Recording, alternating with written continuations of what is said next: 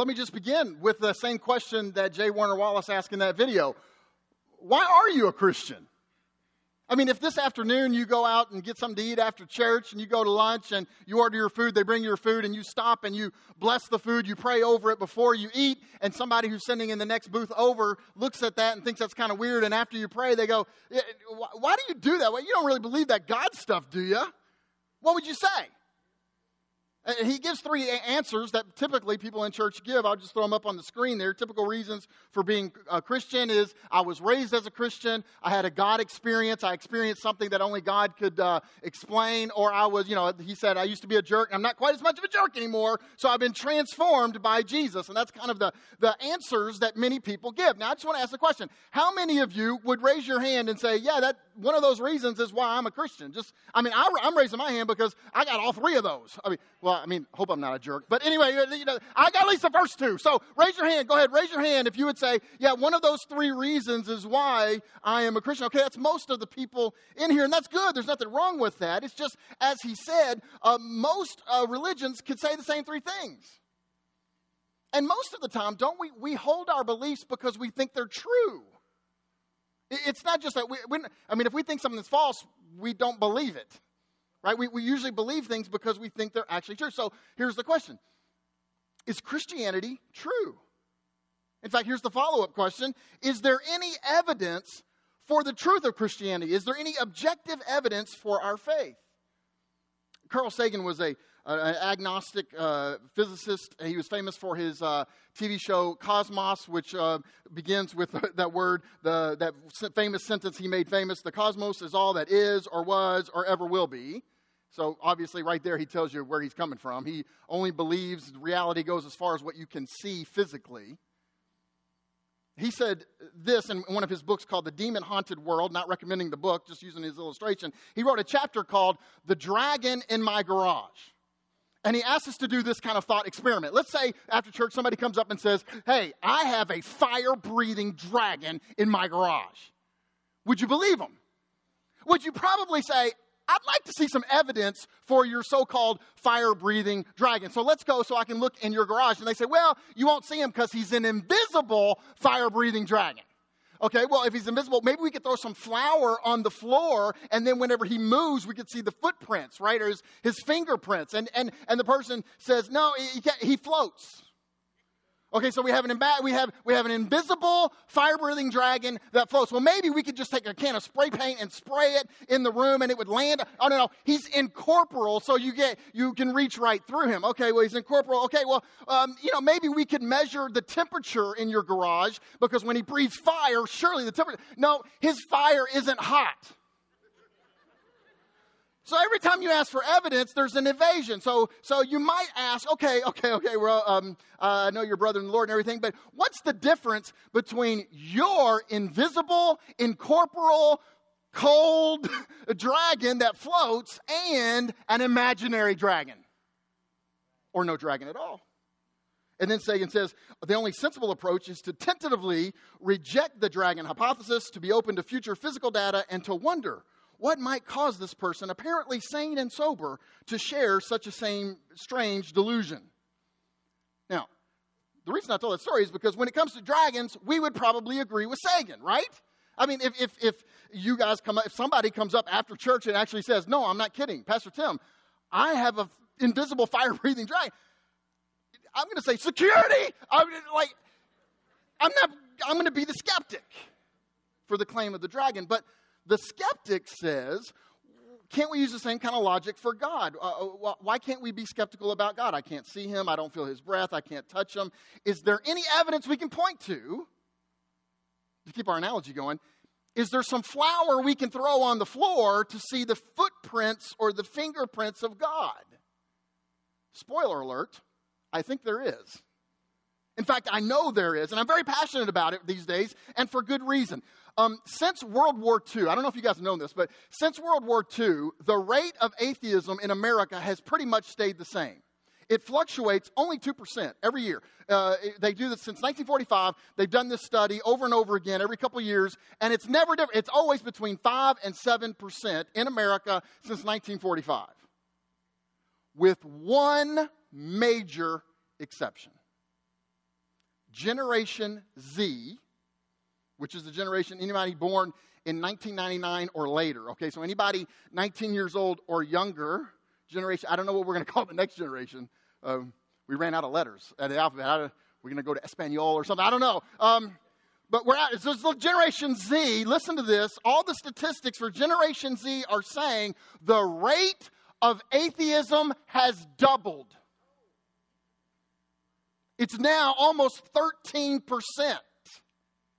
I am not okay with that. I have 4 sons. 2 of them are in that demographic. My sons don't belong to the world. They don't belong to Satan. They belong to God. And I promise you that your kids and your grandkids are being confronted with this far earlier and far more often than you ever dreamed. Even if you say, well, I'm sending them to a Christian school. Even there. Even if you're homeschooling them, okay? Sooner or later, if not before, it's crouching, it's waiting to pounce on them when they go away to college. And listen, my hope for the kids in our church that are under my shepherding care and your parenting care is that whenever they get out there and they hear an objection to the gospel, it's the second time they've heard it. My hope is that when they get out there and they hear an objection, it's like they're not like, oh, no, I didn't know there was an objection. They go, oh, no, my dad already told me about this. My mom, I already heard Pastor Tim or Pastor Denny or Pastor whoever, we already talked about this. And they might not remember the answer, but they remember there is an answer. Right? Do you guys know this? Jesus was never scared of questions. You know why? Because he said, I am the truth. So he was never scared. You ask a question. Now, he might say, hey, you're asking the wrong question. Let me ask a better one for you. Now, he did that a lot of times, but he was never scared of questions. Oh, no, because he was the truth. Every question's going to end up with Jesus. Which means what? We don't have to be scared of questions. We'll be okay with that. I mean, and just a little, if I can do this, just a little pastoral coaching here. If you have kids or grandkids that are affected by this and they come home and they say something like, I'm really questioning if there is a God. If your kid or grandkid comes up and says that, if you freak out, if you say, don't say that, you're scaring me right now. You're scared, if you freak out, you have just proven to them that you're not a safe place for them to bring doubts. You don't do that. Now what you've done, you've put them in a worse place because now they're on their own by themselves getting wisdom from the world. That's the worst place they could be. Here's a better way. If your kid comes in and says that, is to say, you know what? That is the most important question you could ever ask. I'm glad you're taking this seriously because the answer to that question, whether or not there's a God, that's going to affect literally everything in your life. I mean, it's going to affect your ethics, your morals, who you marry, how you raise your kids, what job you take, how you spend money, how you live, what you live for, how you measure success, how you look at death. Literally everything in your life is affected by whether or not there is a God. So can I walk with you through that as we look at the evidence together? And then when they turn around, you pray like crazy. So I'm going to give you some of the evidence today for God's existence. I'm going to give you just 3 clues today that point towards God. There are a lot more I could give you. A friend of mine just edited a book that was recently published called A Dozen or So Arguments for God. I'm not going to give you a dozen or so nobody get nervous. The service won't be that long. Only 3. And, of course, this message is supposed to be a bit of a teaser trailer for our conference we're going to do in November. Captain Marvel's going to come out next year. Now we're seeing these teaser trailers. Now this is a little bit of a teaser trailer for November. Now, some of you may be asking, before I dive into that, you may be asking, why do we got to do this? I'm already a believer. Well, I have 3 aims this morning and in this conference that's coming up. Aim number 1 is I want to convince non-believers. I mean, unapologetically, I want to be an evangelist. I want people to this morning with the elders, we're praying, God, give us souls today. Man, I want people to get saved and turn. And listen, I know not everybody here is a believer. Not everybody in this room right now is a believer. I know that. And maybe you're here and you have some doubts, but you're kind of even scared to even admit your doubts, because sadly, sometimes church doesn't feel like a safe place to admit, I got some questions. And for that, I'm sorry, because I do want this to be a safe place. And I hope that this answers some of your questions. Or maybe you're a young person and you're like, I don't know if all this stuff my parents and grandparents talk about is really true. Well, I hope that you see today and in this conference next month that there's great evidence that this is true. I want my kids to know. We didn't make this up. Dear Lord, if we were going to make something up, we'd make up something easier. Goodness. I'd go get an easier job that pays more. Like, if I'm going to make something up. Goodness. I want to convince non-believers. But number two, I want to deepen the faith of believers. See, sometimes we say we believe something, and then when we see that there's evidence for it, we go, whoa, now I really believe it. There's an epidemic in the church today, and this is true. There's an epidemic in the church today of what we might call practical atheism. And here's what, it's functional or practical atheism. Well, here's what practical atheism does. It says on Sunday morning, oh, God, you're good. God is great. I love you, Jesus. But it doesn't affect how you live Monday to Saturday. So you say with your mouth you believe God on Sunday, but you don't believe him enough to change how you live Monday to Saturday. So my hope is that that's what happens. And don't we all know that even Christians have questions? Can we just admit that? Don't tell anybody outside the wall. Just in here, can we just admit, like, we have questions too? I mean, you have questions? Well, all of us, a lot of us are really like the dad in Mark chapter 9. Remember this dad, he brings his son to the disciples to heal him, cast out a demon, and they can't do it. And Jesus shows up and says, what's going on? Well, I brought my son to your disciples, but they couldn't do anything. But if you can do anything. And Jesus said, excuse me? If I can do anything, everything is possible to him who believes. And in other words, it ain't about whether or not I can do it, okay? It's about whether or not you can believe. And instantly, the Father says, I believe, help my unbelief. You know what I think? A lot of us are like that guy. We do believe. Absolutely. I got faith. And help me, God, with my unbelief. The third reason we're doing this is because I hope to equip us to share our faith better. J. Warner Wallace mentioned 1 Peter 3, which says, always be prepared to give an answer. The older translations say, make a defense. It's the word we get the word apologetics, right? To everyone who asks you to give the reason for the hope that you have. So here's what's implied. We live full of hope, and then people go, why you got that hope? And then we make a defense. We give an answer, but we do it, look at the rest of the verse, with gentleness and respect. In other words, I'm going to give you some arguments today, but don't run to the mall and grab the first sinner you meet and say, you stupid sinner. No, gentleness, respect. Listen, if we just do that, we'll be countercultural. Watch any news, I don't care what. We as a culture have lost the ability to have civil discourse. And so if we just show respect to people and are gentle with people, we'll be countercultural. Paul said it this way in Colossians 4, verse 5. Be wise in the way you act towards outsiders. Make the most of every opportunity. So somebody comes to you, why do you have this hope? Be ready. Make the most of the opportunity. Let your conversation be always full of grace. See, just like Peter, gentleness, respect, grace, seasoned with salt so that you know how to answer everyone. Jude 3 says it this way, contend for the faith that was once for all entrusted to the saints. We're supposed to be contending for the faith. So let's look at the evidence right now. And we're going to do this. Raise your hand if you've ever played the board game Clue. Right? And how many people here have played the board? Not everybody, okay. But a lot of people have played the board game Clue. And, you get evidence, and then you make these guesses of who it was and where they did it and how they did it. It was Professor Plum with a lead pipe in the library, okay? And we go through it. Now, if you're a visitor here, this message is going to be a little bit different than normal. Normally, we take a text of Scripture and we expound it. I believe that's the most biblical way to preach. But today is going to be a little bit different because I'm going to look at the clues that there are for God's existence. And let me just say, if you're a visitor or if you're not a visitor, we here believe Jesus is Lord over everything. Everything. So guess what? We ain't scared of questions. And you know what? We include our brain in that.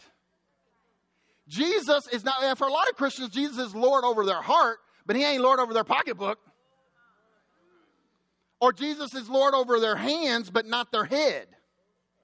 We believe Jesus is Lord over everything, right? So including that our minds should be on fire for Jesus. So let's look at the clues. Clue number one. Clue number one is what we call the Goldilocks argument, all right? Or also known as the fine-tuning argument. Everybody knows the story of Goldilocks is a children's story. This child breaks into this house uninvited, which is kind of weird for a children's story now that I think about it. But anyway, somebody breaks and there's a chair that's too big and one that's too small and one that's just right. There's porridge and one's too hot and one's too cold and one's just right. And then there's beds and one's too hard and one's too soft and one's just right, right? Well, the Goldilocks or the fine-tuning argument says that for life to exist at all, there are a number of things that had to be just right for life to emerge and be sustained.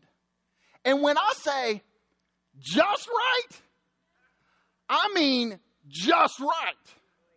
Okay, in fact, to kind of help you with this, and because I'm not a physicist, I'm a pastor, and I don't know if you know this, there are no performance-enhancing drugs for pastors. I don't know, there's no drug tests either, but because of that, maybe there should. Now, anyway, because of that, I want to jump into this argument by showing you a quick little 2-minute video. So let's watch this.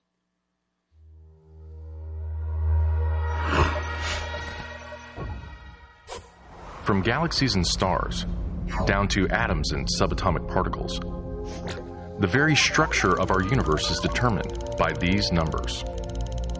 These are the fundamental constants and quantities of the universe. Scientists have come to the shocking realization that each of these numbers has been carefully dialed to an astonishingly precise value, a value that falls within an exceedingly narrow, life-permitting range. If any one of these numbers were altered by even a hair's breadth, no physical, interactive life of any kind could exist anywhere.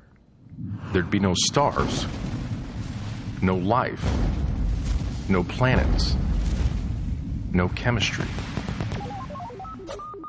Consider gravity, for example. The force of gravity is determined by the gravitational constant. If this constant varied by just 1 in 10 to the 60th parts, none of us would exist. To understand how exceedingly narrow this life-permitting range is, imagine a dial divided into 10 to the 60th increments. To get a handle on how many tiny points on the dial this is, compare it to the number of cells in your body, or the number of seconds that have ticked by since time began. If the gravitational constant had been out of tune by just one of these infinitesimally small increments, the universe would either have expanded and thinned out so rapidly that no stars could form and life couldn't exist, or it would have collapsed back on itself with the same result: no stars, no planets, and no life. Or consider the expansion rate of the universe. This is driven by the cosmological constant. A change in its value by a mere 1 part in 10 to the 120th parts would cause the universe to expand too rapidly or too slowly. In either case, the universe would, again, be life-prohibiting. Or, another example of fine-tuning. If the mass and energy of the early universe were not evenly distributed to an incomprehensible precision of 1 part in 10 to the 10 to the 123rd, the universe would be hostile to life of any kind. The fact is, our universe permits physical, interactive life only because these, and many other numbers, have been independently and exquisitely balanced on a razor's edge. All right. Now, to kind of unpack that a lot, because you just saw a lot in 2 minutes, there's been a book, as I said, I'm not a physicist here, but Hugh Ross has come out with a book called The Creator and the Cosmos, and he just came out with the 4th edition. And in there, he talks about those cosmic constants, right, and how they're balanced in finely tuned ways. And one of the statistics he gives is that if the ratio of the electromagnetic force to the gravitational force were off by even 1 in 10 to the 37th power, life could not exist. Now, I know some of you are thinking, it was my understanding there would be no math at church. Okay, just hang with me a little bit, all right? If you're a visitor, we don't like to brag about this, but we're a highly intelligent church. We don't put that on our webpage, but not only are we good looking, but we're smart too. I know you definitely want to be a part of this church. Anyway, so 1 in 10 to the 37th power. Some of you are thinking, is that a big number? Okay, here's the same probability. 1 in 10 to the 37th power is the same probability if you take all of North America, Canada, United States, and Mexico, cover all of North America in dimes. Okay? Dimes. You know what a dime is? All right, yeah, okay. Small, right? Okay, you cover the whole thing in dimes. You stack it up to the moon, which is roughly 238,900 miles. Okay, roughly speaking, give or take a few. Okay, yeah, for all the, if there's any physicists in here, please allow round numbers. Okay, and then do that for 1 million more continents the size of North America. Okay, so we got 1,000,001 continents the size of America, covered in dimes, stacked all the way up to the moon. You take one dime, you put a red X on the back of it, you throw it in the middle of one of the 1,000,001 North Americas with dimes stacked up to the moon. You take your friend who's been blindfolded the whole time, and they randomly go through the 1,000,001 North Americas with dimes stacked up to the moon, and they stick their hand in, and the first one they pick is the one with the X on it. That's the same probability of 1 in 10 to the 37th power. Feel free to gasp. That's led the late Stephen Hawking to write, who wasn't a believer. He said, the laws of science as we know them at present contain many fundamental numbers, like the size of the electric charge of the electron. And then he goes through other numbers. And then he says, the remarkable fact that the values of these numbers seem to have been very finely adjusted to make possible the development of life. He's like, now, it can't be, but it almost seems like somebody did this on purpose. It can't be blind luck. That's just one variable, okay? That's just one variable that had to be just right. Here's the kicker. John want the kicker? Oh, you want the kicker? Here's the kicker. There's not just one thing that had to be finely tuned for life to exist. There are 140 that we know of. And the average for all 140, now some of them are more. You saw the one in there that was 1 in 10 to the 120th power. The average for these 140 variables are 1 in 10 to the 40th power. The probability of it happening on accident. So take the strong nuclear force. If it was just a little bit more, just 1 in 10 to the 40th power more, we're all dead. Actually, we never existed. Or the weak nuclear force, or the gravitational force. Or, did you know this? The size of Jupiter. If Jupiter was bigger than it is, we'd all be dead. If it was smaller than it is, we'd all be dead. Same thing with the moon. If the distance were different, it's just crazy. It's led physicist Freeman Dyson to write, again, not a believer, it's as if the universe saw us coming. You think? 140 different variables had to be just right. And if any of them, not like half of them, if any one of them were off, not by 1%, that would be 1 in 100, right? And that would be amazing if we had 140 variables and it was just 1 in 100 for each one. That would be amazing. But it's not 1 in 100. It's 1 in 10 to the 40th power. You're not impressed. Let me try again. To get the actual odds of that actually happening by accident, you have to multiply 1 in 10 to the 40th power times 1 in 10 to the 40th power times 1 in 10 to the 140 times. You're still not getting it. Okay, let me try this. Okay, I have a dice. Die. Thank you. Sorry. I accidentally gave the floor. Okay, a die. Okay, we have the die right here. Okay, what is? I'm gonna. This is how they do on TV. I actually have my wife blow on it. Okay, what is the probability? Notwithstanding the fact that she blew on it. What is the probability I'm going to roll a 3? 1 in 6, okay. It's a 2. Okay, it's a 2, because there's 5 in 6 chance I'm not going to roll a 3, right? Now, what's the chance I'm going to roll 2 3s in a row? 1 in 36. I heard it over here. Yeah, you have to multiply. It's 1 in 36. What's the chance that you're going to roll 3 3s in a row? 216. What's the chance that you're going to roll 6 3s in a row? Okay. It's 1 in, if I did my math right, and again, I'm not a mathematician, but if I did my math right, it's 1 in 46,656. That I'm going to roll 6 3s in a row. Now, let's just say, this isn't going to happen, okay? This is just an illustration. But let's say tomorrow the elders get an email from me, and I say, guys, I'm feeling good. So I took yesterday's offering, which was $28,820 or whatever it's going to be, and I went to Vegas. And I'm in Vegas, And I just feel really good about putting all $28,820 on me rolling 6 threes in a row. And the probability is just 1 in 46,656. What do you think the elders are going to say? Yeah, there are lots of ideas. Unless I hit it. If I hit it, they're going to say, oh, he's full of the Holy Ghost. Is it? Right? Because the building's paid off. Now, here's the deal. If I go to Vegas with $28,800 or whatever the offering is, and I actually do roll 6 threes in a row, what are the people in Vegas going to think? See, some of you have been to Vegas. I see how this illustration was designed to flush out the gamblers in the room. No, it wasn't. Okay. They're going to think I cheated. Why? Because 1 in 46,656? No.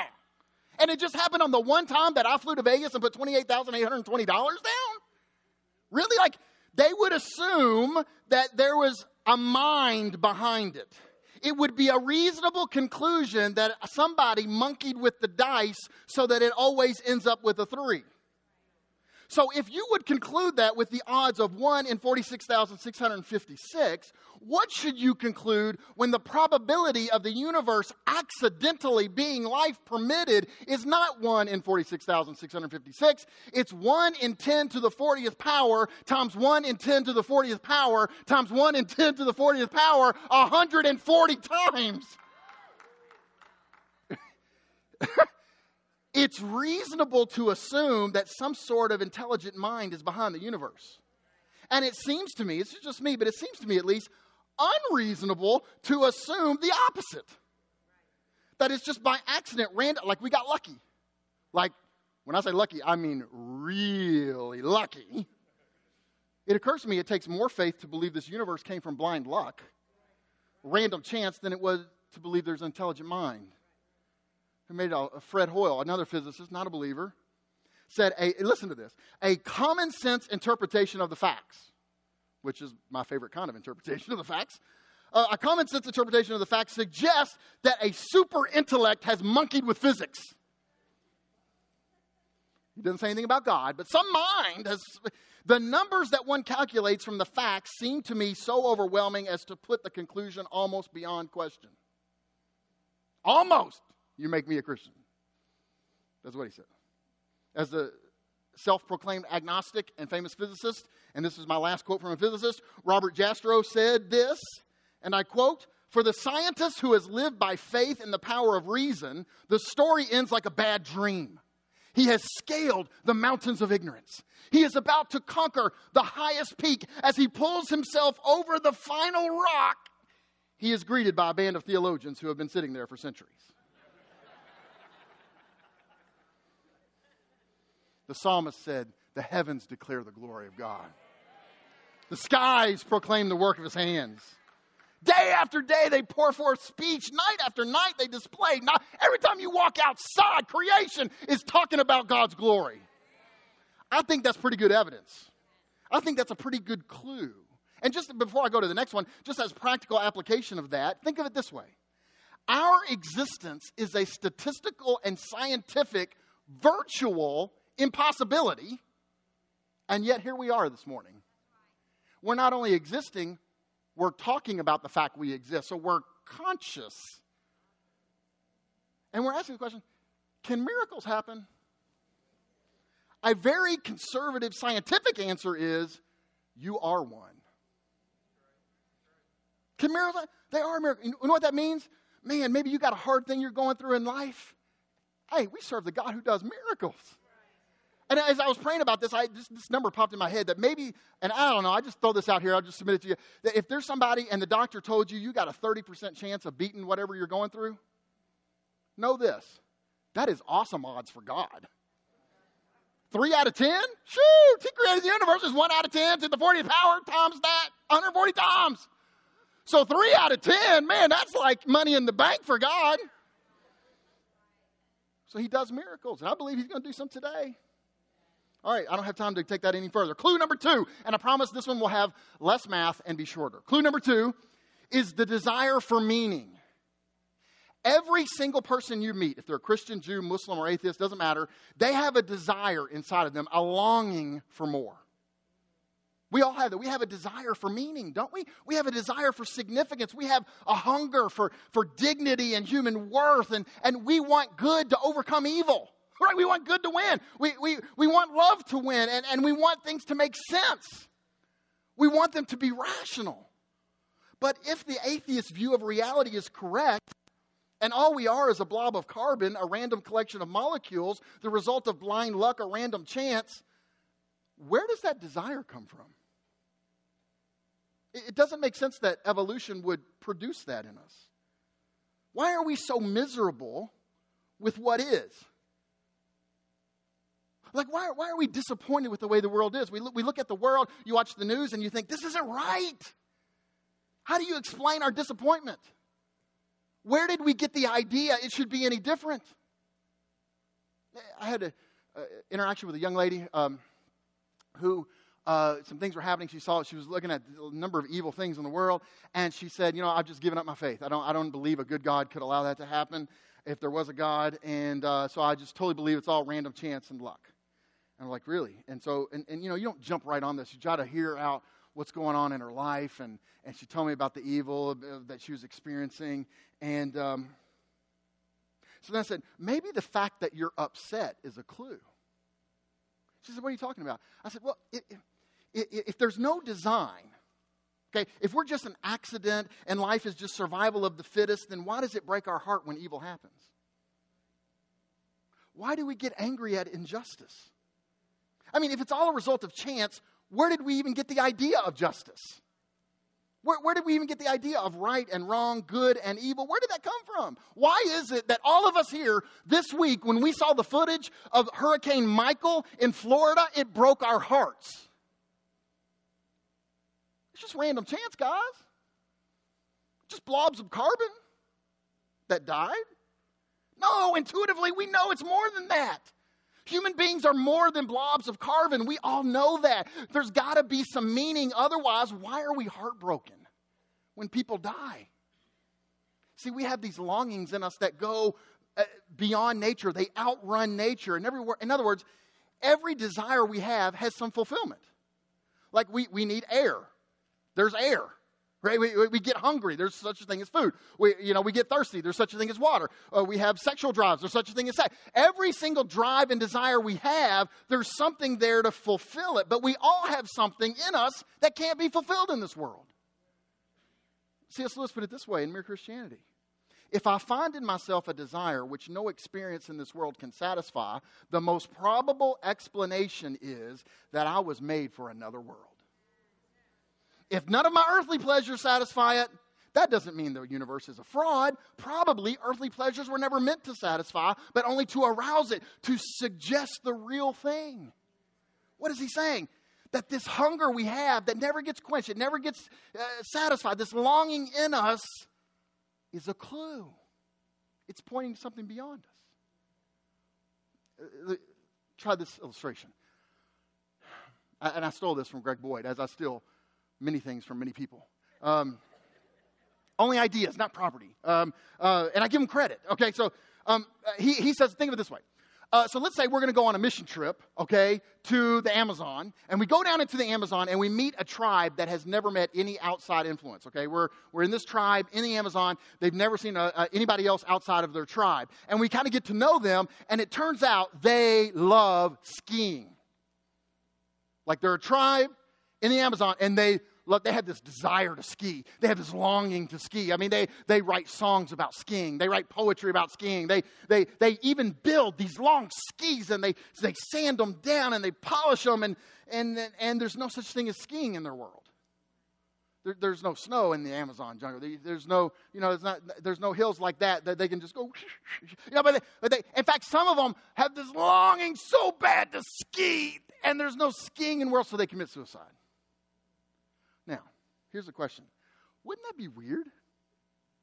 And wouldn't you ask, how did that happen?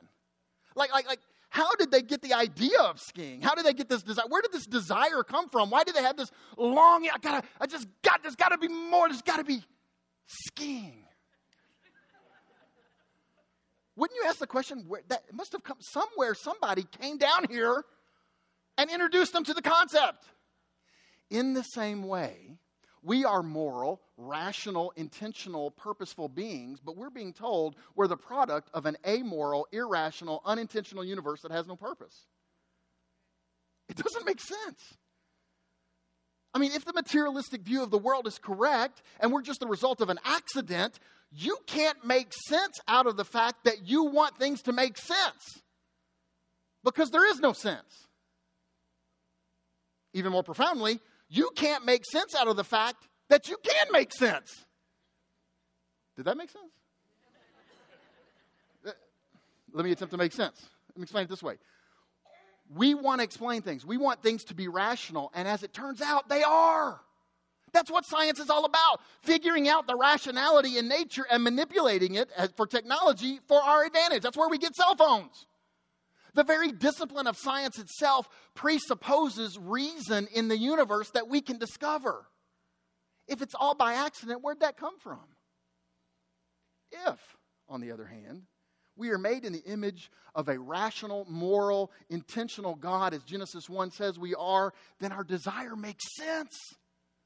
We are made in the image of a supernatural God. And don't let supernatural scare you. It just means beyond nature. We are made in the image of a supernatural God, which totally makes sense of our supernatural longing. It's a clue. Third clue. And look, there's a lot of great arguments for God. And faith, I've given you 2 so far. I could give more. But none of those are the best reasons to believe, because the best reason isn't an argument. It's a person. His name is Jesus. So if I can even use the language, clue number 3, it's really person.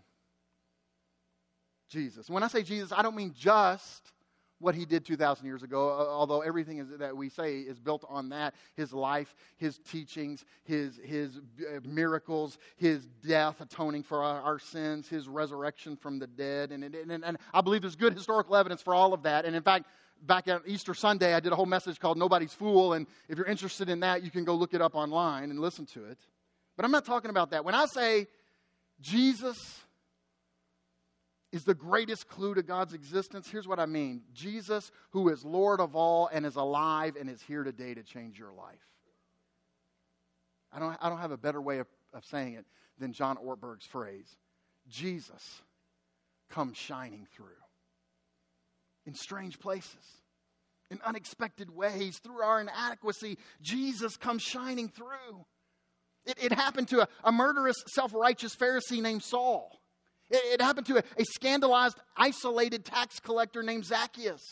It happened to a humiliated lawyer named Chuck Colson, to a humble little activist named Mother Teresa. Jesus comes shining through. In places of enormous human despair and loneliness, I have seen Jesus come shining through in poverty in Haiti.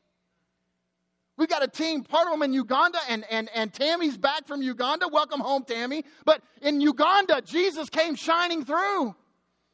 In the aftermath of the natural disasters lately, in the unmatched beauty of his life, the unrivaled brilliance of his teaching, the man of sorrows meets people in their tears like nobody else. Found out just a couple weeks ago that our pastor from college days, when we were living in Minnesota, is retiring. He's stepping down, and they had done some time ago a little interview in their church paper. And this guy's been through everything. He's been through persecution. He's been through. They burned his house down. He's church splits. He's been stabbed in the back. This guy's been through a lot of things.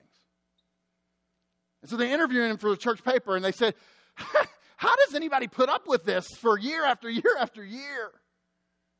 How do you keep going? Almost 40 years he's been pastor there." I'll never forget his answer.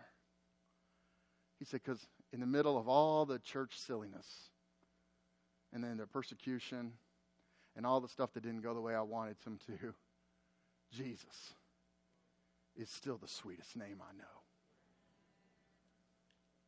I could tell story after story of people facing trials, facing hardship, and Jesus takes them through it. with joy.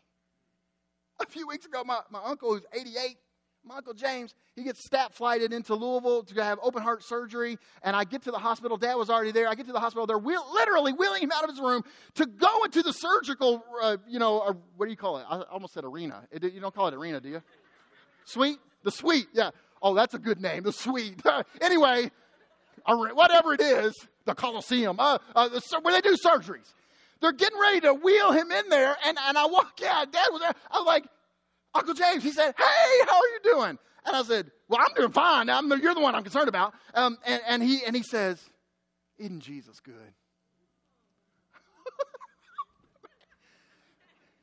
The crucified, risen Jesus meets people where they are. And he gives them courage to face life and to face death like nobody else. And if you know Jesus, you know what I'm talking about. In the strangest places, the most unexpected ways, the best reason to believe has a face and a name. Jesus comes shining through. It happened to me. As a kid in Paris, Tennessee, we were at Sunday night church. And Pastor Kevin mentioned Sunday night church last week. A lot of the kids don't know what that is, but just think of it this way. It was the JV service of church services.